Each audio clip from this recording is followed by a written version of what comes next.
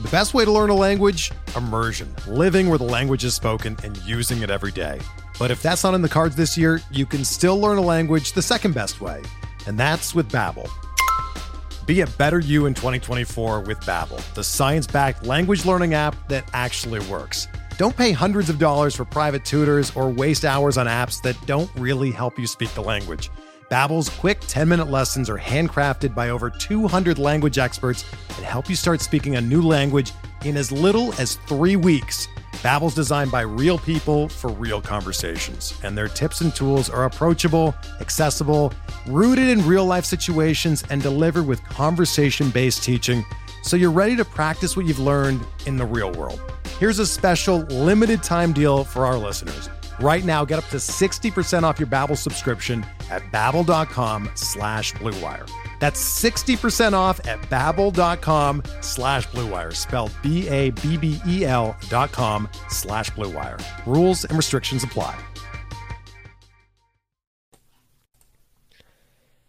Hello, everybody, and welcome to another episode of Breaking, the baseball news podcast right here on the Pitcher List Podcast Network. I am Tim Jackson.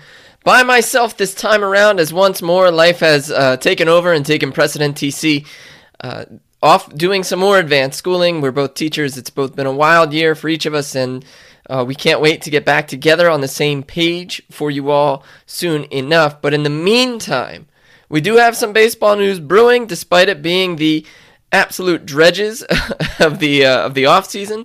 It is super cold along the East Coast where we are right now. And it's also cold in baseball's labor talks, where our big idea is that MLB isn't trying too hard or at all to really negotiate. Some negotiations have taken place in the past couple of days as you hear this. One thing that sticks out is that they did meet, the two sides, the union and the owners and the representation did meet back-to-back days, which is the first time that's happened since the owners instituted a lockout and ultimately brushed off the players, ultimately kept them away, ultimately kept teams from being able to communicate with them. That was 6 weeks ago. They haven't really made any serious proposals since then. And here are some of the big news pieces that came out the last few days, as well as the larger implications in the labor landscape. I know we talked about labor the last time, and it's still relevant. In fact, it's more relevant given the state of these discussions, and frankly, that games are on the table at this point to be lost. So, one thing that the union proposed was a $30 million bonus pool from revenue sharing for pre-ARB players based on performance, and the league wants nothing to do with that. The union already cut that proposed amount from $30 million or to $30 million by 70%. They initially requested and proposed $100 million. That's not a ton of money in the grand scheme of things. Either of those numbers, that might be really certainly my perspective, but at least the $30 million number, that's about $1 million per club if you're talking about revenue sharing. So it's really like drop in the bucket type stuff. The idea here is ultimately to pay players sooner, which would still serve primarily the best players, but is kind of the issue with free agency.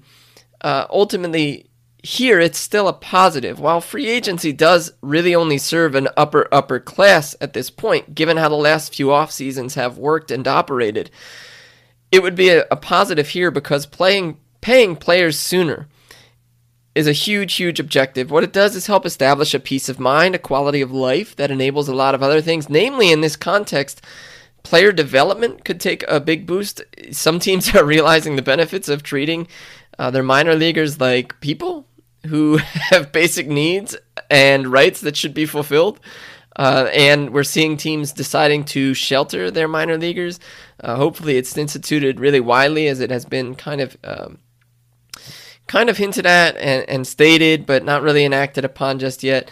But ultimately, when you create a baseline of not even comfort, but of just peace of mind, it really does allow people to pursue things better or more fully, and that could instantly be an impact for younger players across the board. MLB doesn't want anything to do with that proposal from the union. They don't want any piece of this process pre-ARB to change at all.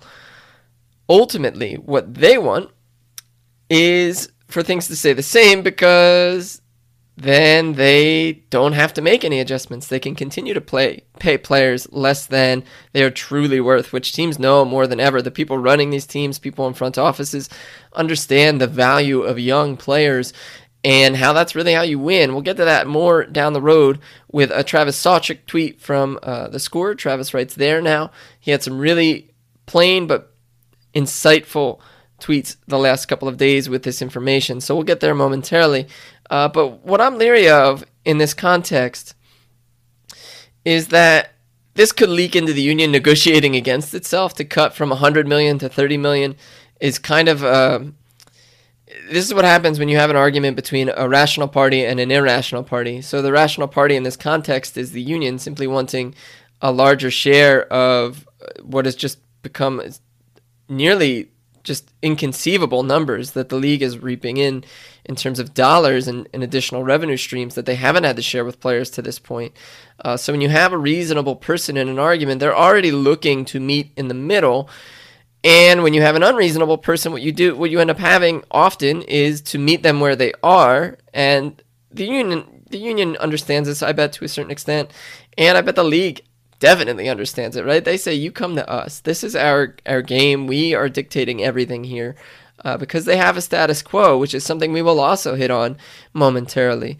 The bonuses in this player pool of $30 million for pre-arb players would be determined by WAR, wins above replacement.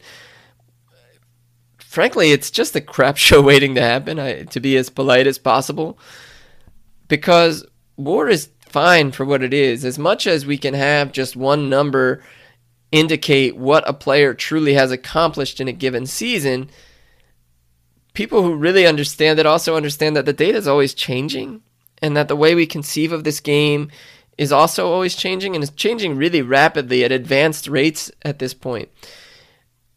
Like a decade ago, we thought ground ball pitchers were incredible. It didn't, like, if they weren't striking guys out, it wasn't as big a deal. If they got ground balls, it's like that. No, we want even easier outs than that. We understand the value of a strikeout. We understand the benefit, but maybe difficulty in sustaining ground ball rates for certain guys, and how that arsenal can actually lead to guys really getting squared up when a batter does catch up to it. So, that was a decade ago. We know even more now. We know even more in the last, I would bet, 24 months in terms of biomechanics and how to help players make adjustments and how to have people and personnel on the team level who can communicate those adjustments really well to make these players better. And so in addition to that, we also have an issue with WAR in where the way we calculate it has changed. There's also various versions. So whose version do you use? Because you're basically subsidizing and outsourcing the work to people you don't have, or there's a baseball prospectus version with wins above replacement player, WARP. There's a Fangraphs WAR. There's a baseball reference WAR. Baseball reference and Fangraphs and BP. We all use different formulas to calculate it. We all weight things differently. So whose do you lean on? Do you validate one more than the other? Are you sure you can't move between these versions? Do you pay players more when ultimately adjustments are made to the formula that reward players in the past more than their previous WAR numbers had indicated? Do you make adjustments for positions which haven't been updated in forever that would balance things out between catchers and relievers especially? The issue here is ultimately that relievers, you can't accrue WAR as a reliever. If you have 2 wins as a reliever, you are the best guy in the game. If you have 2 wins as a position player, you're like a nice piece who's kind of okay. There's just no bridging that gap with this current formula. There's no bridging that gap with guys who can ultimately be really, really valuable. This is something that we kind of poo-poo the idea that closers are really valuable. Oh, anybody can do it. It's about a skill set. I think we do that because we understand the numbers and we probably don't justify or understand the mental aspect of the game as well at all, certainly in comparison to what we know about numbers and data and leverage and all of that in terms of just boiling it into a statistic. So an issue becomes, how do we value the mental side, and do we have an ability to do that on a player-to-player level? Because some guys are built for the ninth and some guys are built for different scenarios that are not the ninth, which is fine. Maybe they're the multi-inning relief ace. Maybe they are the shutdown guy or a fireman or, whatever they are. It's about opportunity. That's all WAR really is. It's how often was this player able to play.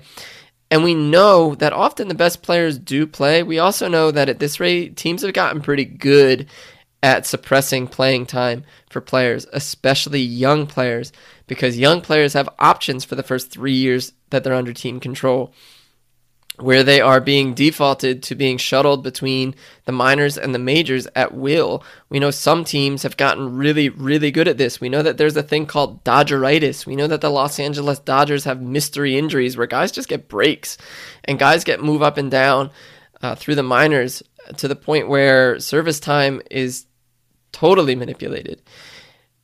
You can't leave a number that depends on appearances for a player the deciding factor in how they get paid when the game, within the game at this point, is about reducing the amount of opportunities a player has to maximize the opportunities they do get on the field for your particular team, for your particular record, to amount as many wins as you can, while not necessarily letting that player unleash themselves and their talent at full will.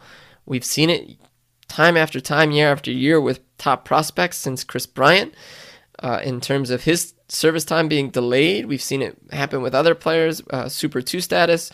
The Rays are really good at it unless they can get you to sign an extension beforehand, and even then, they'll wait to get the extension until after the Super 2 status just to really double down and totally lock things in. So the idea that WAR could serve as anything that could reward a player is just laughable in like the least funny way possible. This is the league not wanting to take accountability for the way that they have created a pay scale environment that doesn't actually pay players. So they want to seem impartial here, but it's really anything but, because they are washing their hands clean of a situation in which they are directly involved. This is like eating a piece of cake and saying, well, I who's to say how this will impact my weight, when you just keep eating the cake. So there's one issue when it comes down to the problems that are going on between the union and the league that are creating some friction and distance between the two sides approaching a deal, which again we will approach a moment down the road, a few minutes from now, where we understand how that's potentially beneficial, even though it's not necessarily fun right now. One other thing that the union wants to do right now is raise the luxury tax threshold from $245 million in player payroll per year to $273 million by 2026. So that's over the course of a few years. And incremental implementation here is something that's really pretty typical for these kinds of things in any contract between two parties, ultimately serving to allow adjustments from parties to make change more gradual, because if we know anything as people, we know that change being gradual is a big plus. We know that big changes suddenly at the drop of a hat are problematic. That's what causes issues. That's what puts strain on systems. So this is another instance in which the union is being reasonable and realistic and truly attempting something fair, giving a reasonable number, a little under $30 million over the course of the next, 4 or 5 off seasons, where that threshold would slowly be bumped up. That would also incentivize more teams to spend more. Again, they're trying to pay as many players as much as they can, which maybe sounds greedy, but when you realize that the 26-man roster is truly a 40-man roster that teams use as best they can, it's really important to get guys as much as they can, because they don't have the same opportunities anymore. Ultimately, not being penalized for paying more good players would enable more teams to pay more good players. It would enable more teams, frankly, just to go for it, which could be kind of a big deal in the scope of expanded playoffs. Both teams, both sides in this negotiation seem up for that, to expand the playoffs. If more teams are going to be allowed in, and more teams are incentivized to pay more better players and sooner, that's creating a really nice competitive environment. That's like really truly letting teams dictate their best chance on the field, their best product being out on the field. And instead, the owners want significant penalties for teams that exceed the luxury tax threshold, the competitive balance tax that basically acts as a soft cap at this point. Baseball would never ever say that it has a salary cap, but it really does, because pretty much every team acknowledges it at this point, except for a handful, even less than a handful. We're talking like a pinch. Ultimately, the owners want penalties for exceeding the luxury tax threshold, the competitive balance tax, that include loss of a third-round draft pick and a 50% tax on every dollar over the threshold. So, if you went over $245 million and say you go up to $250 million, you're paying a $5 million tax on that, ultimately allowing yourself, or what is that? No, not $5 million. That would be 100% tax, but a $500,000. Oh my goodness, it's too late to be doing mental math. I'm so sorry. It'd be $2.5 million, right? They'd be paying really not 250. They'd be paying $252.5 million. Right now, it's only a 20% tax with no draft pick loss. And right now, the baseball draft is no different than any other sport where the top rounds are the most valuable. They have the best return. Given the way baseball takes even longer to develop players than other sports where you don't have an NCAA feeding you players who jump in and are immediate impact players. You don't have a Jamar Chase equivalent like the Bengals have in the NFL this year. Even Spencer Torkelson, incredible college bat, top prospect for the Detroit Tigers, came in, one, needed to play in the minor leagues, and two, still will probably not come in right away at peak. Like Jamar Chase is an incredible player, broke all sorts of rookie wide receiver records this year for the Bengals, single-handedly won the team games with the way that he could play. Spencer Torkelson will not have that level of impact. Almost no rookie ever has that level of impact. Vladimir Guerrero Jr., one of the top prospects, even better than Torkelson, took 3 years to truly break out. He was a fine player. He was a good hitter by a measure like WRC plus or DRC plus against league average hitters, but barely, and truly couldn't even crack an OPS above 800 until this season, his third season in the league. Shohei Ohtani took years again to truly flourish in the major leagues. These are incredible, top-notch, world-class talents that just don't come in that way. They are not immediately world-class talents on the level of Major League Baseball. So, if the owners want this and they get it, what we have is something that really disincentivizes teams to go for it more. That's watering the product down. It's telling you, no, it's going to be more expensive to go for it. The last thing owners want to do is spend money. So nobody's going to approach that number, or far fewer than we've seen, which is already a pretty minuscule amount.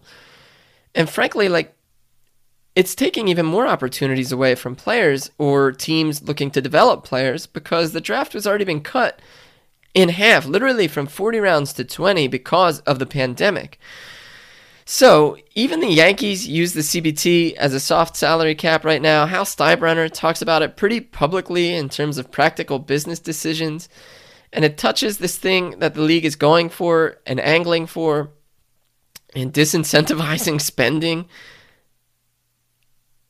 It touches on how critical it is for the league and team and owners to persist in their story of not being able to afford paying players more. And saying they can't afford it becomes this really creative dance, because when it comes to unions and negotiating contracts between two sides in this context, saying you can't afford something outright is a legal issue. It becomes a legal issue that could bring a lot of headaches.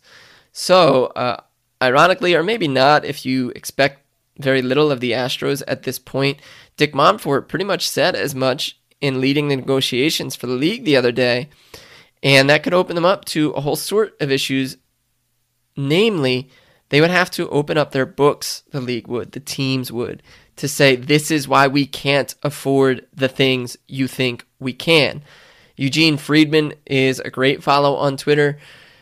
He had a great thread on this, ultimately outlining just that The league was set in a position where they removed Montfort from negotiations. They told you they had back-to-back negotiation days, right? First time they've done that in this round of negotiations. Seemed like the ice was thawing, but the league also seemed to send in somebody who is pretty inept at running his franchise, who gives teams a lot of pause around the league and just like kind of head shake behavior. And like that, oh boy, that was the Rockies thing to do, right? Like that's a sentiment through baseball in a lot of parts of baseball.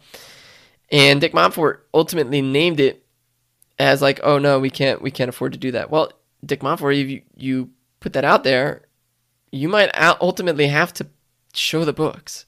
And that's the last thing the league wants to do, because they've been able to avoid it to this point.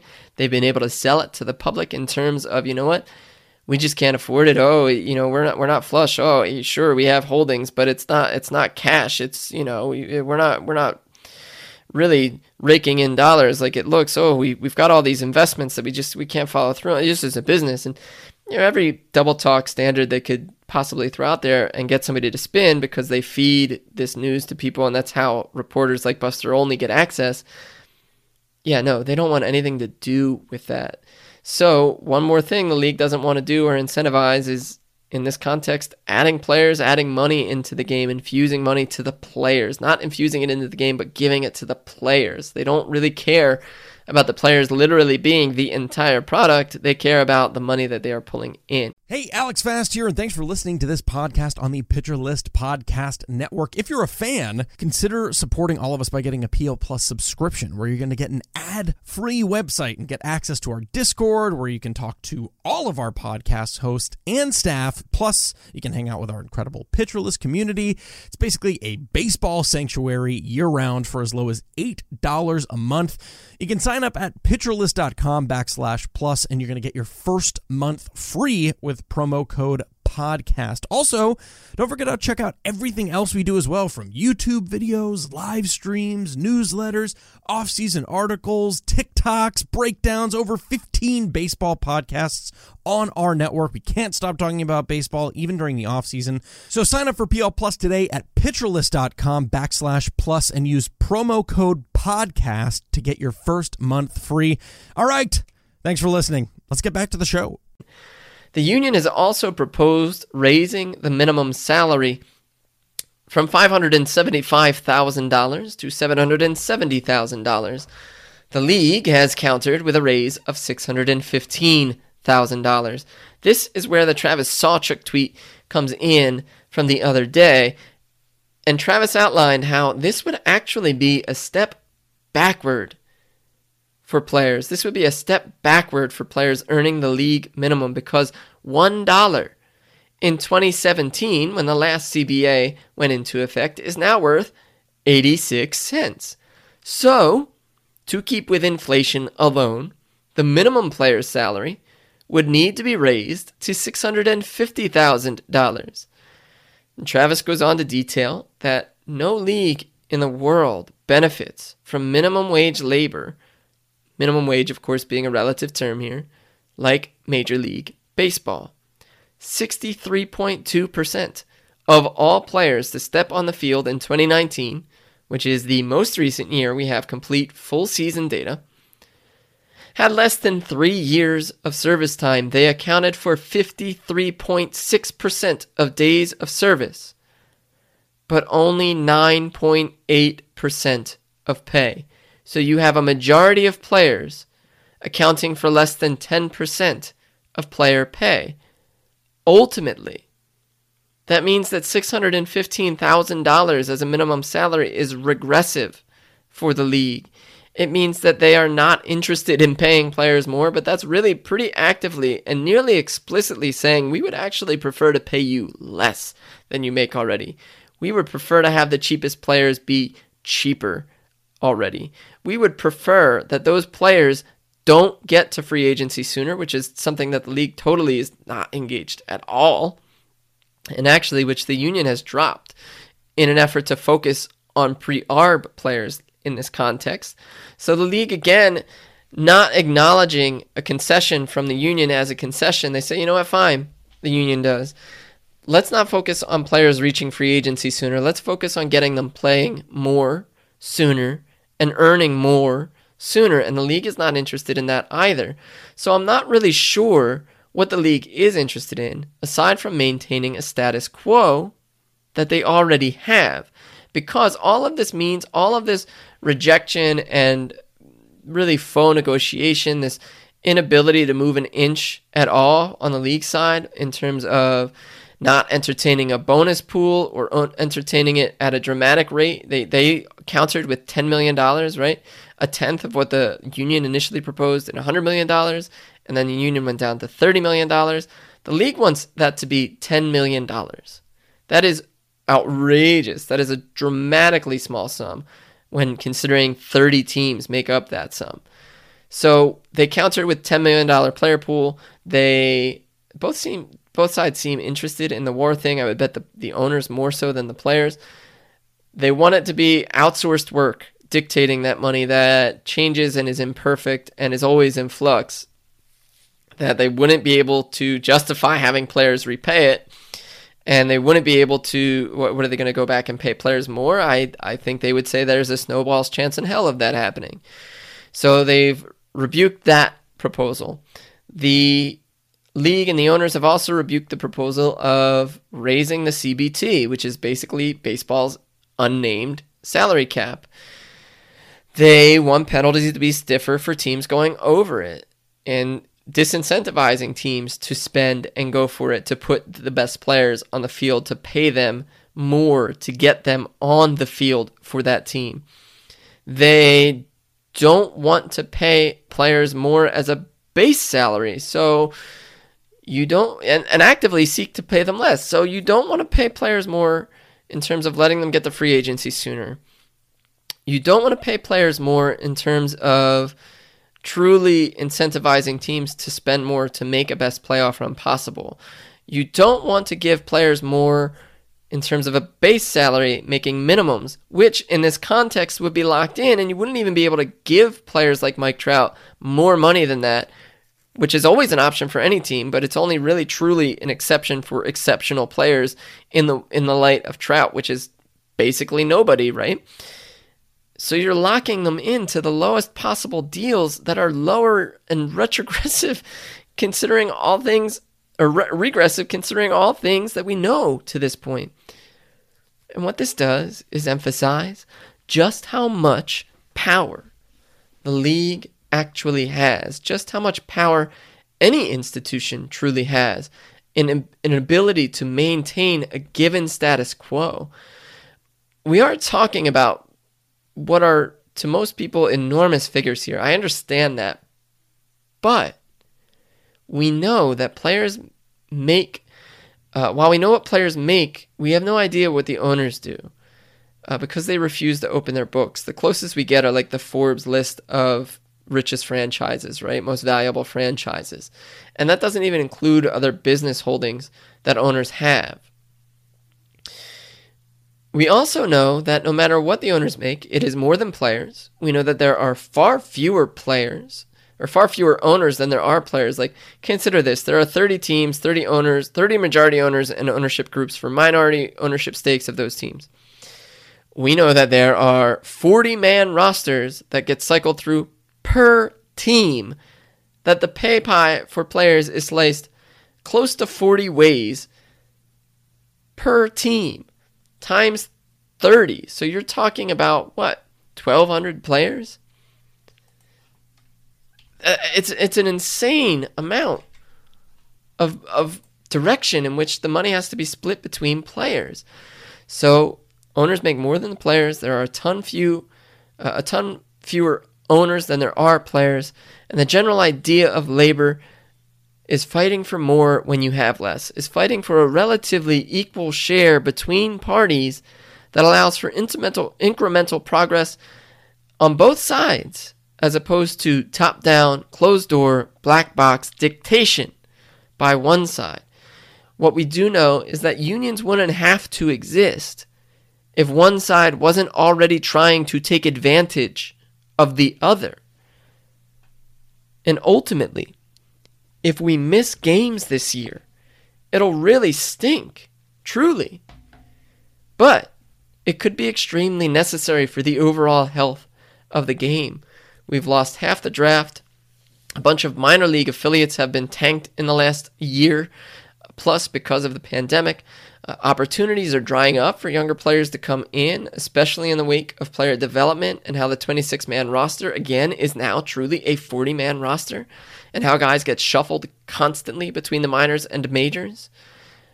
And frankly, we know that labor peace, a phrase that the league is saying they love. Oh, we had it, now the players are the ones interrupting labor peace. Well, no, they're not, because nobody had to institute a lockout, but the ownership chose to. And we know that labor peace is really a myth. Healthy relationships have and address conflict. And we want baseball to be healthy. So, on that note, we hope for more progress soon. We hope for more conflict addressing soon. And we hope for baseball to happen as soon as possible. But if games do get lost, a handful of them, it might be the best thing long term at this point in time. Which leads us to this week in baseball. The Hall of Fame is probably the biggest piece of news at this point. Big Papi David Ortiz was just elected on his first year on the ballot. Probably had a lot of way cleared for him with Edgar Martino in the last... Oh my gosh. I am going blank. I can't tell you how often this is happening lately. Edgar Martinez. Oh my gosh. I crossed his name with a high school buddy who I hope is doing well. Must be on the brain. Ultimately, David Ortiz is in the Hall of Fame now. He's been elected. Roger Clemens and Barry Bonds are off the ballot after 10 years, after a rule that was probably changed from 15 to 10 years to impact players directly like Clemens and Bonds, who were less friendly to press, who press did not care for it nearly as much as Papi. There are also issues there, moral issues, if you really want to get into it. There's steroids, yes, and there's also extra legal matters in terms of potential sexual abuse from Clemens and Bonds, or just domestic abuse. So there are reasons to get into that. I don't really care to. The Hall of Fame is not terribly interesting to me as a news cycle. As a place, sure. As a news cycle, no, not really. I guess congratulations to David Ortiz and Red Sox fans who were hoping that would happen.